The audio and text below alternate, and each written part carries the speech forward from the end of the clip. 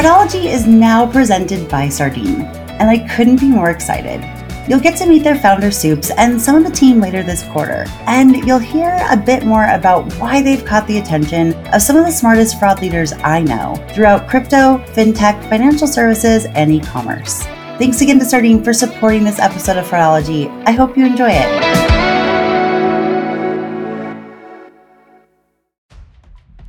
Welcome to this week's episode of the Fraudology podcast, where we dive into the science and study of online fraud from the perspective of an e-commerce fraud fighter. I'm Carice Hendrick. Well, you've probably noticed that we are not having 2 episodes this week.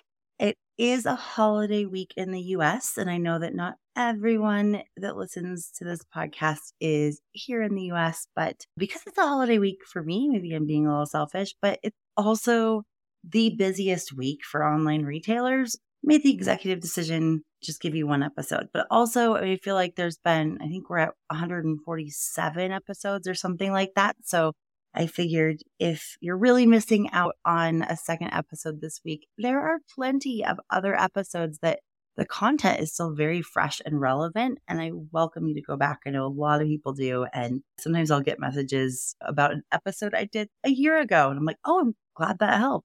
But anyway, the other reason I decided to just do 1 episode and to do this specific episode is it's just been a long few weeks for most fraud fighters. I talked to a lot of you and I think we're all just exhausted. It's been a long couple of years, let's be clear, but specifically in the last 3-4 weeks, whether it's been the news or the impact of massive layoffs in tech or the overwhelming amount of fraud volume and new tactics that different companies are seeing. If you're following the crash of crypto exchange FTX or the dismantling of the trust and safety team at Twitter, I've been exhausted from those 2 things. Maybe it's just me. Or if you're a fraud fighter in online retail and like I said, you're currently dealing with the busiest week for sales and it's with a side of fraud. It's just been a lot for a lot of people. So on this holiday weekend here, and it's really the unofficial start of the holiday season, I wanted to give you a fun, lighthearted episode. I try to talk about fraud in a fun way because to me, it's fun. To me, it's my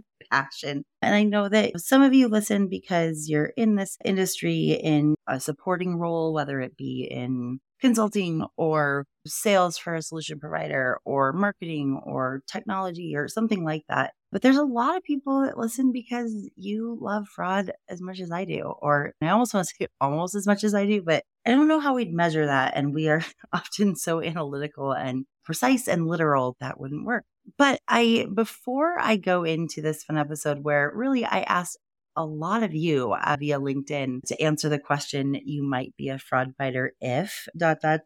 There are some really funny ones. I do have to say, I'm really disappointed. I've just been the last hour looking through all of my most recent Spiral notebooks because that's how I process information is take notes on everything. And I may not look back on them, but it just helps me remember. I just went through about 5 Spiral notebooks trying to find this I did 3 pages of you might be a fraud fighter if over the course of a couple days. And I don't know, I'm very disorganized right now and frustrated, but luckily you guys gave so many ones. And I know I added a few on my list on this doc, and then also I'll probably add a few as I go along, but I'm just oh man, I knew there were some good ones in there, but there are some really good ones in this list. Before I do that, I wanted to provide one current fraud related note. I feel like I have my housekeeping voice on, when I do merchant collaboration calls, or if I'm doing a commercial or something, but if you're a retailer that sells physical goods and you've recently been seeing an uptick in orders with shipping addresses with small address manipulations. So some examples would be if the street that the fraudster wants the package to go to is 123 Main Street, but they know that most fraud solutions, if you just put in 123 Main Street and then the same city and zip code, those fraud solutions are going to link them together through link analysis. And they're also, depending on the setup of your process, if it looks up any third-party data or consortium data, it's going to look up who lives at that address, and it has a much greater chance of being fraudy. So instead, it's a simple, but it's a difficult, it really depends, but it's a simple but challenging issue that's being caused for merchants in every area of retail. I've literally never seen anything like this. And I'm not saying it to be hyperbolic. It's insane. Whether that retailer sells high-end or low-end items, whether they are in shoes or luxury goods or electronics or a big box store or a department store or thing in between, selling food. I mean, all of those are just being hit by the exact same fraud ring right now. And, I talked a tiny bit about this a couple weeks ago as it was related to ATOs. And I do believe that's how it started. I have reason to believe they're all connected. But now it's really going with new accounts. Sometimes people call it 0 day, but for me, 0 day is from cybersecurity. So I would just call it new account fraud, or guest checkout is very common. So here's a couple of examples. They'll try to trick it so that when the carrier or the shipping carrier is delivering the package, they can decipher what the address is and all the packages go to the same address. But they are trying to trip up many, especially rules engines, but just different types of fraud solutions. And it's working in some cases. So here's one example. If the address was 123 Main Street, where they were trying to get all the goods to ship, then it might be entered into your site for the shipping address as 123Z Main Street, A123 Main Street, 123 MAAIN Street. Adding extra letters, they also might have non-English characters that there might be like a Greek A that kind of looks like an A. The carrier knows where to put it, but your system thinks that's a whole new address. Like I said, one of the interesting benefits of this has actually been me being able to see just from this 10,000 foot view and getting to talk to so many companies that are seeing this, how different fraud providers can be. And then they're not always equal. I've been saying that for years, but there is nothing so clear as when the exact same fraud is attacking every single company, and every company has different setups. They have different types of leadership, different types of team structure. I'm anecdotally noticing all these things, but I think I've talked to a fair amount of companies at each core provider, as well as just looking at different systems that they have upstream or downstream that are helping them fight them. But this week, I actually held a call for all the retailers that are on my biweekly group, as well as a few others that I've been talking to about this. I only gave them like 24 hours notice because that was a time that worked for most people. And we had over 25 of the biggest retailers in the US join and share information. And I can't say how magical it was. Like I can't overstate that. I am such a dork. I love it when fraud fighters get together and are like, oh yeah, we're seeing that too. And we identified this piece and that piece. It's like watching a bunch of people put puzzle pieces together, people that may not know each other, but they're all have a common goal. One of the many reasons why I switched from being on the ground or on the front lines to being what I like to refer to as air support or on the sideline. I get to kind of see those patterns too. And over the last couple of weeks, I'm like, wait a second, there's a through line here. And then collecting any extra detail that people get. And there were a lot of puzzle pieces put together on that call, as well as in my own research, reaching out to some very intelligent humans. And so anyway, as I'm recording this, I'm in the process of creating it, but I will have a document with the MO on it and some of the characteristics. I am choosing not to make that public on the podcast or on LinkedIn, which is going to be a little extra work for myself. Thankfully, I have an awesome assistant these days, and I think I'm going to have you guys reach out to her on the info@chargelyticsconsulting.com.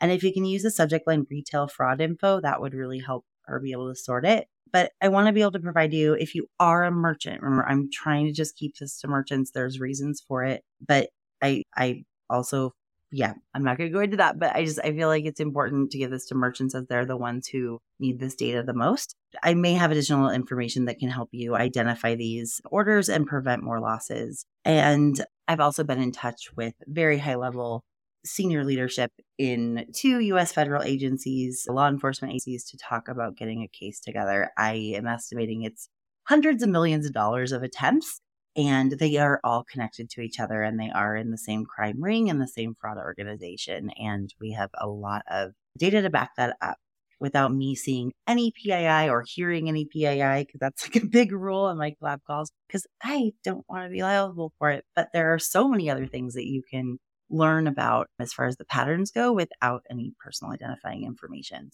That was a little bit of a longer announcement than I meant for it to be, but I just want to make sure I'm helping as many people as possible without making this public. And it's a kind of a weird tightrope I have to walk. I've done all of this just out of the goodness of my heart and not being compensated for it by any means, but at least for merchants, are a select couple of vendors who have reached out and said, hey, we'd really love your help on this. And I can provide a little bit of what I learned from the merchants, as well as what I've just learned by studying this and talking to people and stuff. But as far as helping more, it doesn't matter. I just want to help. That's the fraud fighter in me. And you guys know that I don't know.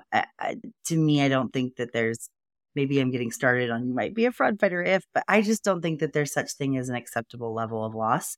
I understand the concept. I understand why. And I certainly have had to set those.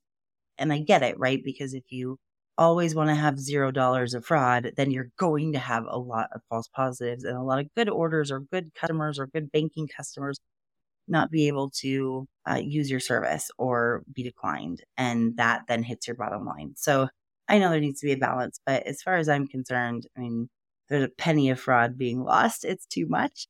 And I think a lot of you can relate. And so that's where I might not be in the queue or I may not be managing a team anymore, but I'm going to help as much as I can. So that is that. Again, it's info@chargelyticsconsulting.com. I'll try to remember to put the email in the show notes or the show description. And then if you could remember to use the subject retail fraud info, that will help my assistant be able to sort them and send them out soon. I would say, probably after the holiday, but we'll get it to you as soon as possible. I know that time is of the essence. And these guys are definitely capitalizing on the holidays as well as the economy being low. And if you listened to my holiday prep episode, I had this very strong feeling that triangulation was going to be the thing. And unfortunately, this is a form of triangulation, but it's actually a little bit of a manipulated version of triangulation. Anyway, you might be a fraud fighter if you nerd out about MOs all the time. How about that? I'm just making them up now, but I'm going to read these off because I thought they were fun. And one thing about being on the sidelines is I get to know so many awesome fraud fighters for all different companies, right? Some are insurance, some are in investment companies, some are in banks, some are in fintech, some are obviously, I know a lot of e-commerce and marketplace because that's kind of where my happy place is as far as where I feel like I know the most about it. But there's definitely common threads and common characteristics, whether it's our just insatiable curiosity and tenacity and ability to want to solve problems and just keep going and pulling the thread until you find something, or it's our sense of justice, very strong sense of justice. There's just things that I've noticed over the years, but when I put this question out, it was so funny because there were several that were given more than once. I had to take out the duplicates and I tried to put them in categories just so they weren't all over the place. So here's the first category was like character traits, right? Like you might be a fraud fighter if you are this way. If you overthink everything in your life, analysis is king. I then added analysis paralysis is a real thing. I definitely can relate to overthinking everything. But it's the analyzing, right? We're analyzing every detail. We're looking at the different layers. We don't take anything at face value. And I think that's coming up in a couple of minutes or in a couple of these too. So you unconsciously remember the most benign details, even in your everyday life, especially numbers and letters, the fine print, the license plate holder on the car in front of you. You remember the phone numbers on the billboards that you pass every day, all without consciously memorizing them. I guess I'd add, I remember I'd be able to just look through a spreadsheet pretty quickly and be able to identify the anomalies, like just without even consciously doing it. And I know that so many of you still have that trait. That muscle of my brain has just been out of practice for almost a decade. You almost miss out on winning a real contest for money because you forgot you entered and thought the envelope and information looked suspicious.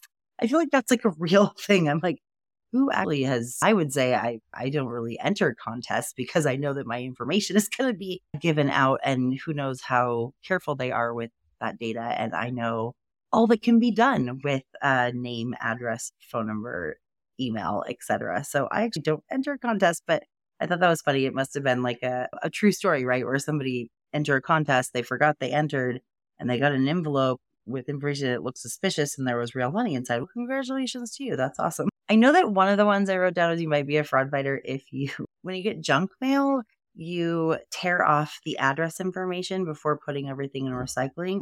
I do that and my husband just rolls his eyes, but I'm like, you don't understand what people can do with just your address and all the information on an envelope. I also try to shred all bills and stuff like that. But that's actually something that I learned from my former podcast partner, Brett Johnson, was just even getting someone's junk mail can get you started. And then that's all you really need to be able to look them up in a TLO or been verified or whatever system a fraudster is using. And there are definitely a lot of identity thieves out there that steal mail and just get that information. And then they have either they themselves or they know somebody who knows how to look them up in systems. This is very US centric because unfortunately our data is everywhere, but it's something I'm very conscious of. And I'm sure a lot of you are as well. If you're not, maybe you are now. But I literally, anytime we get a magazine, anytime we get junk mail, it's habit. And it doesn't take me more than half a second, but I just tear out the address and then I'll either rip it into little pieces and put it in the garbage because the garbage is much less likely to be gone through the way our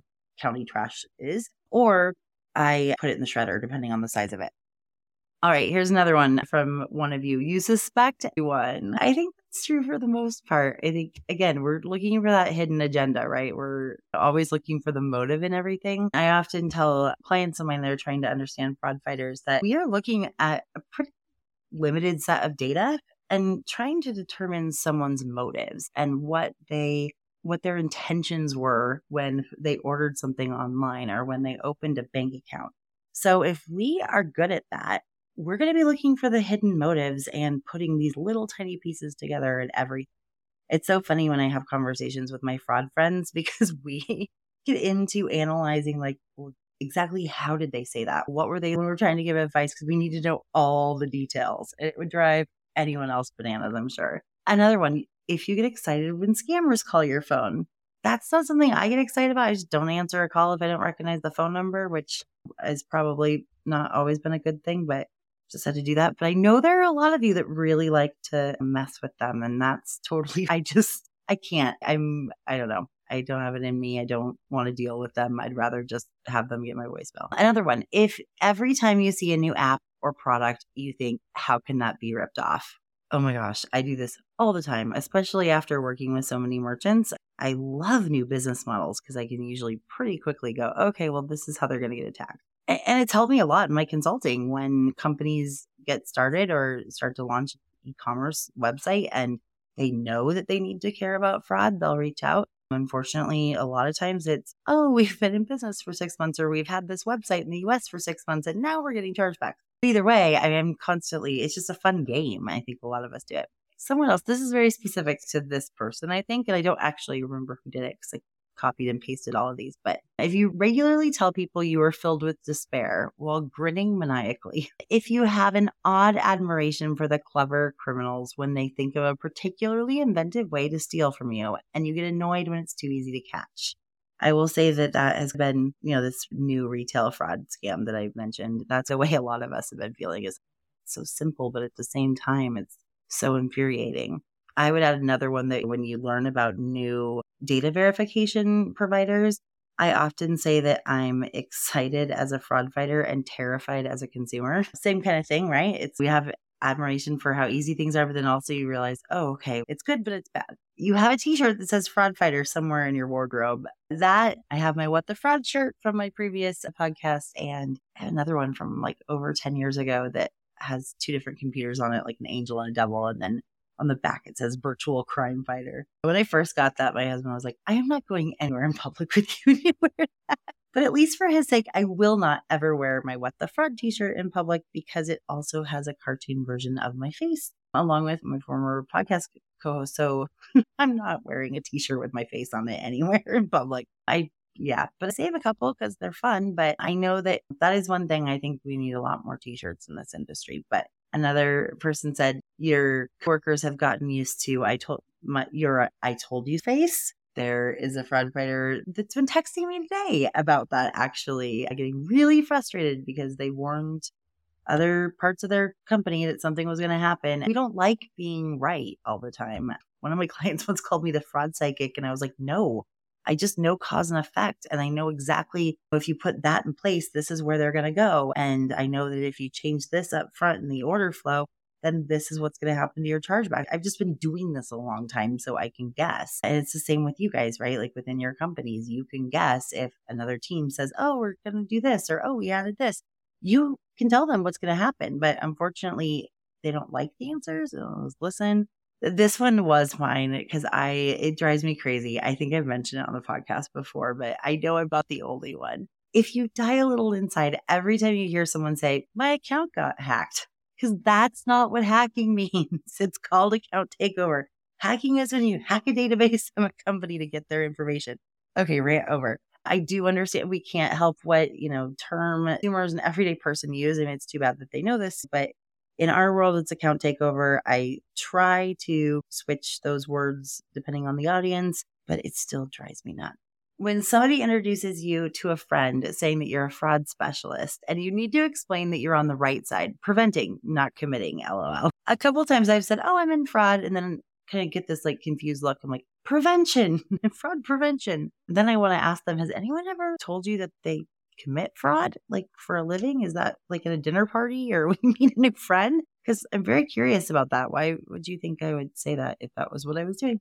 This is what I was mentioning before. So you are always looking for the motive or hidden agenda in everything. And again, it's because you have a limited amount of data and you're trying to figure out that person's intention. And thankfully, we have a lot more data than we used to. We get really good at it over and over again. And we realize, oh, there's always something behind the surface. There's always a hidden agenda or a motive. And we want to know that. Whether it's that compliment from your coworker, the Michelin star steak dinner courtesy of a vendor, anything reported in the news. I don't remember if I mentioned this or not, but when I interviewed Jared Price at Incom, when he and I were having a conversation either before or after the recording, I think that was a 4-hour conversation where we recorded an hour and a half. He was saying that he really felt like there needed to be more fraud fighters in politics because we look behind the scenes, right? Who's funding you? What lobby is donating to you? Why are you voting that way? What are your real intentions? Why do you want us to vote this way? I was like, go for it, dude, because I'm not. But I thought he made a pretty good point.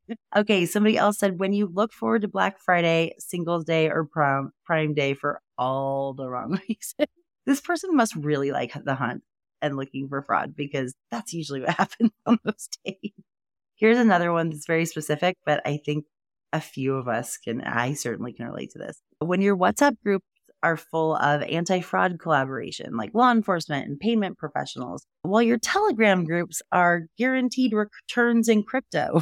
Or for me, it's retail refund fraud claim or claim fraud or carding fraud groups. I've learned all kinds of terms like what sauce means in postings and I don't know, all kinds of stuff like that. Sauce is like the secret sauce when they're selling a method. There's a bunch of them, but I'm just blanking at the moment. But yeah, I thought it was kind of funny because it's true. My WhatsApp groups are full of different anti-fraud, either collaboration groups or fraud fighters that are mostly international or a mix of US and international. And then, all my Telegram groups are nothing but observing the fraudsters or more or less. And then sometimes I just look it up for fun when I'm bored and start sending screenshots to people like, hey, just wanted you to know that your company's on Telegram. Nobody asked me to do that. That's what I do in my free time or when I'm walking the dog. I don't know. I think I'm the chief nerd officer or something like that. I don't know. It's slightly embarrassing now. It's becoming a confessional of how nerdy I am. But if you've listened to even one episode, you already knew that. Okay, so moving on, and these two are a little bit more, your job doesn't feel like a job, but a calling. I think it's a passion and we get the paycheck as a bonus. I think a lot of us feel that way. I look at a lot of the armchair detectives or keyboard detectives, whether it's in pop culture or the crypto takedown and all those things. And these people who just love to dive into the research and look for things on social media just for fun. And I think, oh my gosh, I get to do that for a living. And so do so many other people. And I bet if those people knew that this industry existed, they'd be over here in a heartbeat because they're very good at it. They'd be very good investigators, especially with open source intelligence. Sometimes I'm like, wow, I think a lot of us feel lucky because we all did not know that this was a career or an industry before we got into the job world. I think it's changing a tad bit, but not that much. Here's another one. When all your hard work and analysis leads you to successfully identifying and stopping a fraudster, you feel like a kid at Christmas doing a little victory dance for protecting your customers and your company. I used to call that the fraud high. I don't know. I think that this person explained it so much better, but that really is so rewarding when you identify something like that. And for me, it's different. I'm 10 steps back or 10 feet up or whatever, but it's still so rewarding for me getting those retailers together and figuring out, oh, this person over here noticed this and this person over here noticed that. And when everybody looks it up, they're like, oh yeah, sure enough, that's the same. And that's huge. It's very exciting. And it kind of satisfies that, sense of justice and that curiosity. And it's the payoff, right? It's the payoff of the search, the payoff of a lot of hard work of putting in processes and the right technology for your type of fraud and everything else. So it's the payoff. So here's another section. I'm telling you guys, I got like, I don't know, over 60 into this, but I hope you find this fun and that you can totally relate.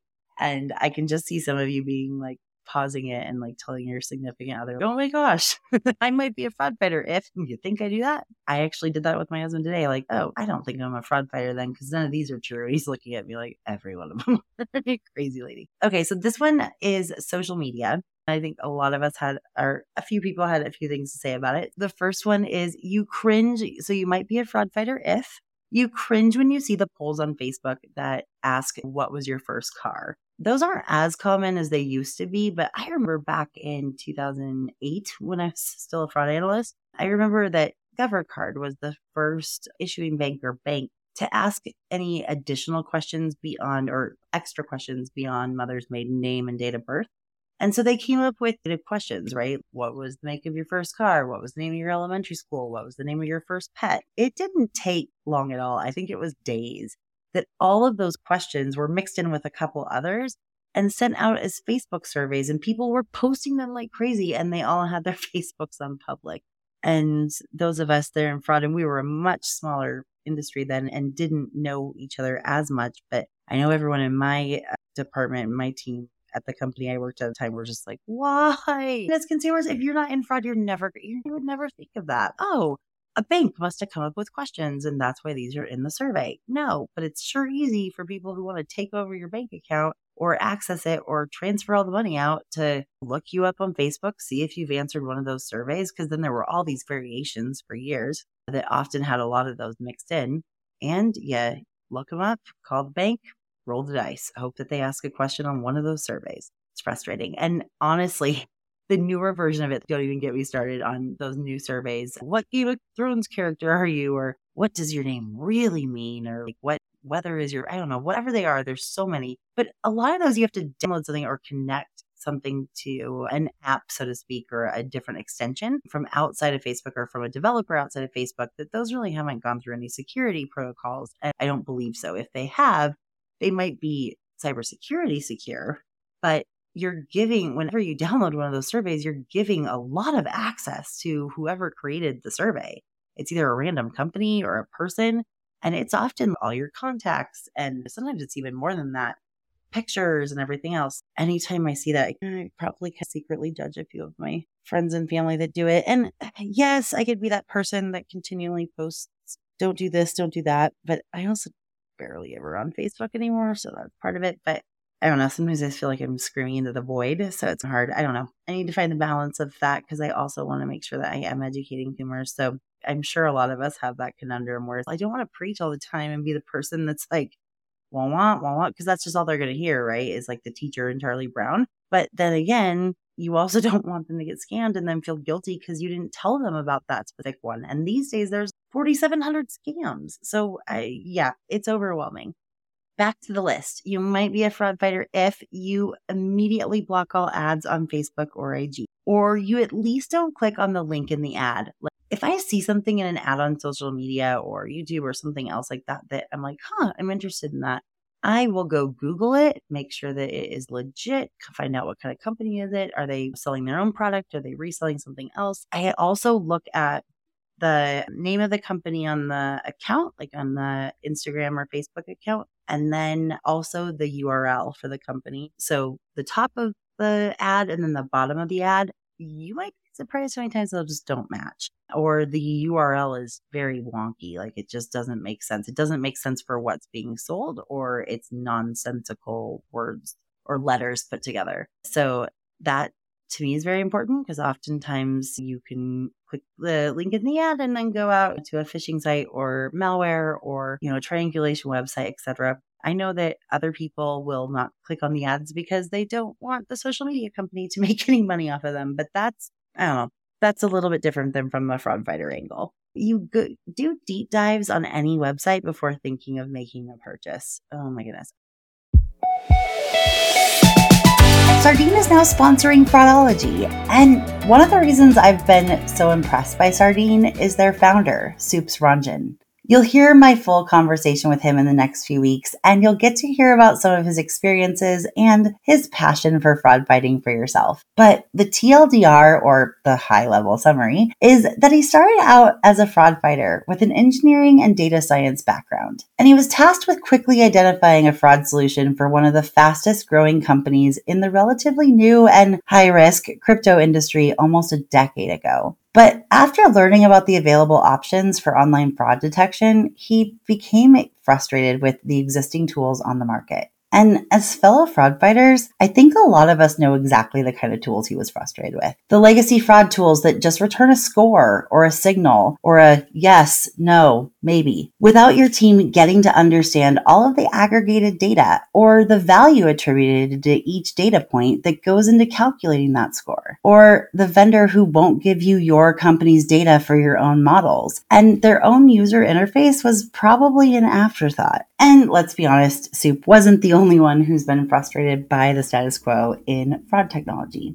But not all of us are able to rage quit our jobs, recruit a few of the smartest risk engineers we've ever known, and go build a fraud platform that is truly built by the fraud squad for the fraud squad. A platform for KYC, AML, and payment risk all in one product that lets the client company decide how to best use the massive amounts of data that's available to them. And that's pretty much exactly what Soups did a few years ago. And the result of those efforts has become one of the fastest growing solution providers in fraud that I've seen in many years. And that company is Sardine. To learn more about Sardine or to book a personalized demo, you can go to www.sardine.ai or just click the link at the top of the description for today's episode.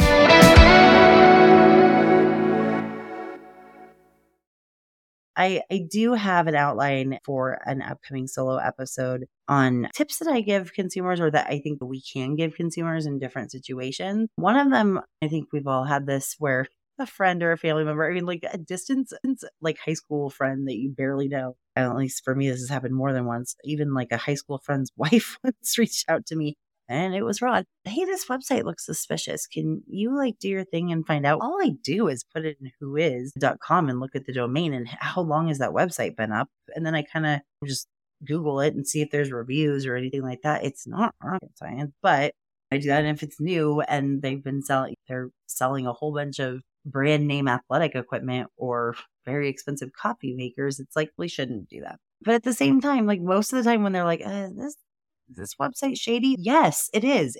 Believe your guts. All right, you might be a fraud fighter if you do deep dives. Oh, I already did that one. Sorry, guys. Oh, you roll your eyes at scammy website names. So that goes together. Yep, you always go to the company's main URL rather than clicking links, whether it's in your email or social media. And you scrutinize, this is mine too, you scrutinize every app in an app store, from looking at how many downloads it has to the developer name, and especially review all of the permissions for access to your data.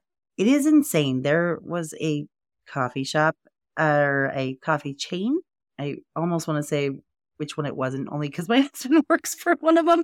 It wasn't that one. But there was a large coffee chain that had so many permissions on it that it was insane. It was like everywhere you went, like your geolocation. And there were actually two coffee chains that did this, one in the US, one in a different country, until that country changed their rules. But anytime you would walk into a competitor, because they literally mapped out the longitude and latitude of every single location of a competitor, they would send you a push notification of a coupon to go to their coffee shop. They did all this data and everything. They had everything from all the apps you downloaded, all the data, like all the sites you were at, your contact list. I've never seen an app need that much permissions. And that's something that I know a lot of you guys look at, but not everyone does. But again, I'm probably just really showing how nerdy I am. I don't know. Hopefully you're learning something too. I don't know.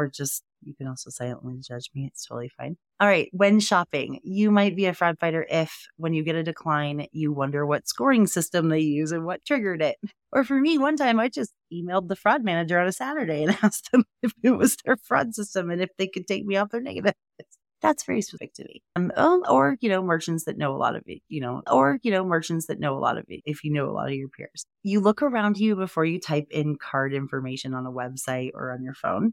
Yep. When you don't get an multi-factor authentication prompt, you wonder what's up with that. If you changed your address or you did this or that, or if you're logging into the website from a new location or a new device, why are they not prompting me for multi-factor authentication? Every company has different systems and not all of them have MFA or OTP, one-time passwords or anything like that. And I'm not going to say that's okay, but at the same time, there are other ways to do it that are less friction, just as long as there's a way that you're verifying accounts. That's what I think is most important. But I also often scrutinize or am like, oh, I'll take a screenshot of that. That merchant did a really good job explaining that or doing that. Oh my gosh, I'm rolling my eyes at myself. Okay, this one was many times. Like, I think this one was like 6 times. I had to just consolidate it. So you tug and jiggle the ATM card readers or the readers at a gas pump to check for a skimmer, even if you're not going to use them. But yep, I think we all do that, right? Is there a little extra something on here? Unfortunately, they're getting very good, but those are challenging. Your chip card errors at a POS machine, and then the cashier asks you to swipe your card, and you immediately wonder if the reader was purposely damaged to cause fallback. Then you fear that everyone around you understands the chargeback liability and how quickly they could take advantage. Then you spiral thinking about the potential impact, cancel your transaction, and pay cash. That was not written by me, but I feel some kind of soul connection to that fraud fighter. And again, I actually I had actually my amazing assistant copy and paste these, so I don't actually know who did what. I thought that would be better so I didn't give anything away, but I feel that one. Oftentimes I'm like debating in my head, do I tell the cashier that like that's dangerous and that can open up their company to chargebacks and blah, blah, blah. No, you know what? It's not worth it. I'm just trying to get some groceries. Oh, here's another one. You scan the area of the keypad at ATMs or gas pumps for small holes that could be a camera lens, but still cover the keypad while you enter your PIN. That's a little bit related to the skimmers, but there are definitely some situations where there will be like a pinhole camera lens right over where you enter your number, installed aftermarket, right? Installed by fraudsters. They'll come back around and pick it up.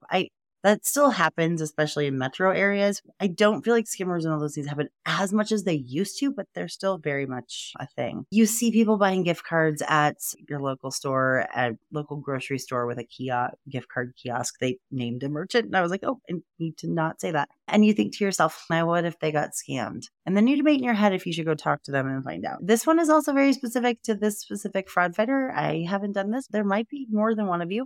You ask your friend who is in law enforcement if they will give you a badge so you can make it look official when you question someone that you know is committing fraud.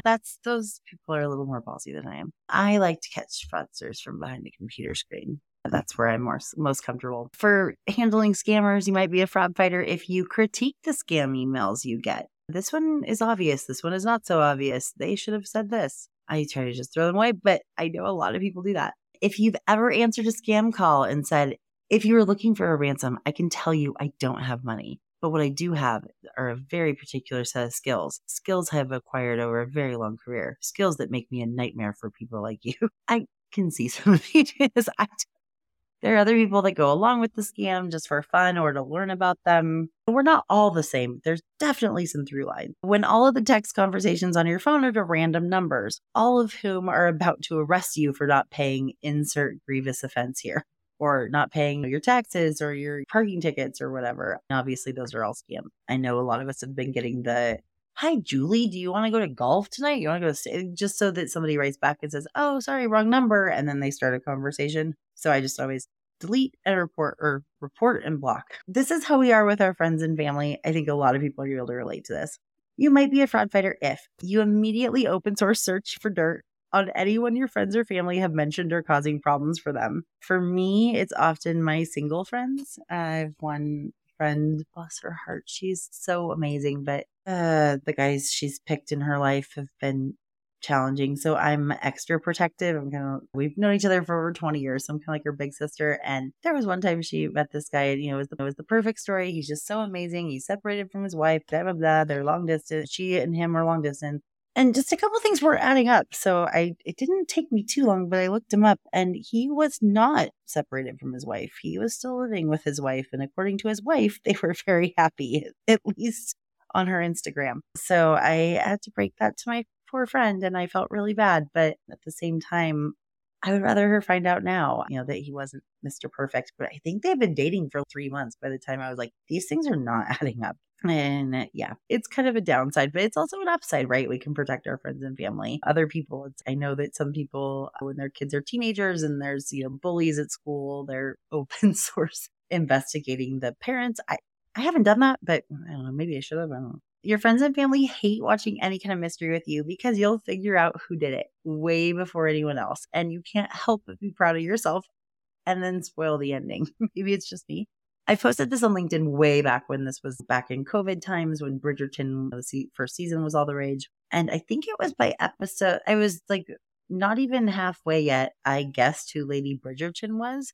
And my daughter had already seen it. So she was like, you're never going to guess. You're never going to guess. And then I guessed it. I was like, oh, I think it's this person. And she just like looked at me and looked away. And I was like, oh. But then she tried to be like, no, you're wrong. And then, yeah. But anyway, I was kind of proud of myself. Again, that's because we're looking at the motive, right? We're looking at all those little details that most people it goes right by them. We've been trained that way. We also often don't believe a lot of things that people say because we're like, or can be cynical sometimes, or skeptical, not cynical. You tell your friends and family about new scams or how to protect themselves from other types of fraud, whether they're interested or not. This one's very specific, but I thought it was funny. And this is more for AML, but I know some of you do both or are in AML and listen to Fraudology. When you steal highlighters from your kids' backpacks to mark all the stars you printed, so to mark up all the suspicious activity reports. When your kids are fraud experts, I've been very proud of hearing my daughter give account security and just basic internet safety tips to her friends, like since she was 12. Somebody else said, when your young daughter refers to you as a credit card cop. That's cute. My mom used to tell people I caught bad guys on computers. I don't know how that works, but especially back like 15 years ago when this really wasn't a thing that most people knew about. That was confusing for a lot of people. If someone falls for a scam, you wonder if you failed them in some way. I have felt that myself. All right, I am almost done. There are two more that were just random. One was when you know that 'tis the season to be jolly, maybe everything, but when it's too good to be true, it usually ends up being too good to be true. And we often don't believe a lot because we don't want to fall for things because we know how much fraud and scams there are out there because we see it every day, 40 plus hours a week. And then this one is very specific to me, but I thought it was very sweet. And it was from Frank McKenna. He said, when you have Carice on speed dial to get the real scoop on something new in fraud, by a show of hands, how many of you do? And I know that at least Diana Gajic replied that she did too. And I said, both of you are also on my speed dial. That goes two ways. But I think that really, whether it's me or someone else, I think all of us, I hope all of us have made friends in this fraud world and the people that we can call when, hey, have you seen this before? Or what's going on here? Or just to vent, because sometimes there are things that only other fraud fighters will understand, right? No one else in my company is listening to me, or I just had to tell them I told you so, and they're still trying to get me in trouble because they don't want to take the blame, or just all those things, right? We can relate to them. I think that's one reason I really enjoy and thankful to be a fraud fighter, because I get to know all of you. I mean, you're really awesome humans. 5% of everyone. That's my own opinion, but I'm joking. But I think with every group of people, there's going to be some people you just don't get along with. But I don't know. Fraud people are my people, and I am so thankful that all of you listen to Fraudology. I am in a thankful mood because the way I celebrate Thanksgiving is by really focusing on gratitude, and it's something I try to do every day. I try to wake up and think of 3 things I'm grateful for every day. I don't always do it. I don't always write it down, but that's something I try to do almost daily, and it helps me just with my outlook on my life. But this week, especially, I just try to be a little extra grateful. And I am so grateful for all of you that you listen to Fraudology, that Fraudology has grown 4 times in the last 10 months. We're 400 times bigger than, or 400% bigger than we were before last January. And that I get to know so many of you, and that you interact through messages and things like that. It's been the coolest thing. I've mentioned this many times, but I had no idea what to expect, if this was just going to be 5 episodes and I'm out or what. So anyway, with that, I know this was a full episode. It was a lot longer than I wanted to, but I hope you found some things to relate to and that you just found it a little bit fun and light, because I think we still all need that. A lot of times we're focused on some of the dark stuff, and so we just need a little bit of levity to break things up. But again, if you are a retailer and seeing that specific fraud trend, especially this week, because with it being Black Friday, Cyber Monday, pre-Thanksgiving, all of those different sales that everyone's calling it. If you see it, let me know. I can send out a compilation of a lot of the details that people have reported to me. And also, if you're a retailer, hang in there. The holidays are tough, and I have the memories to live by from the times I had to be holidays in retail, but they also can be fun and try to have some camaraderie with your team. All right, guys, with that, I will bring you an interview on next Tuesday and then another solo episode on Thursday. Thanks again for listening, and I will talk to you again next week.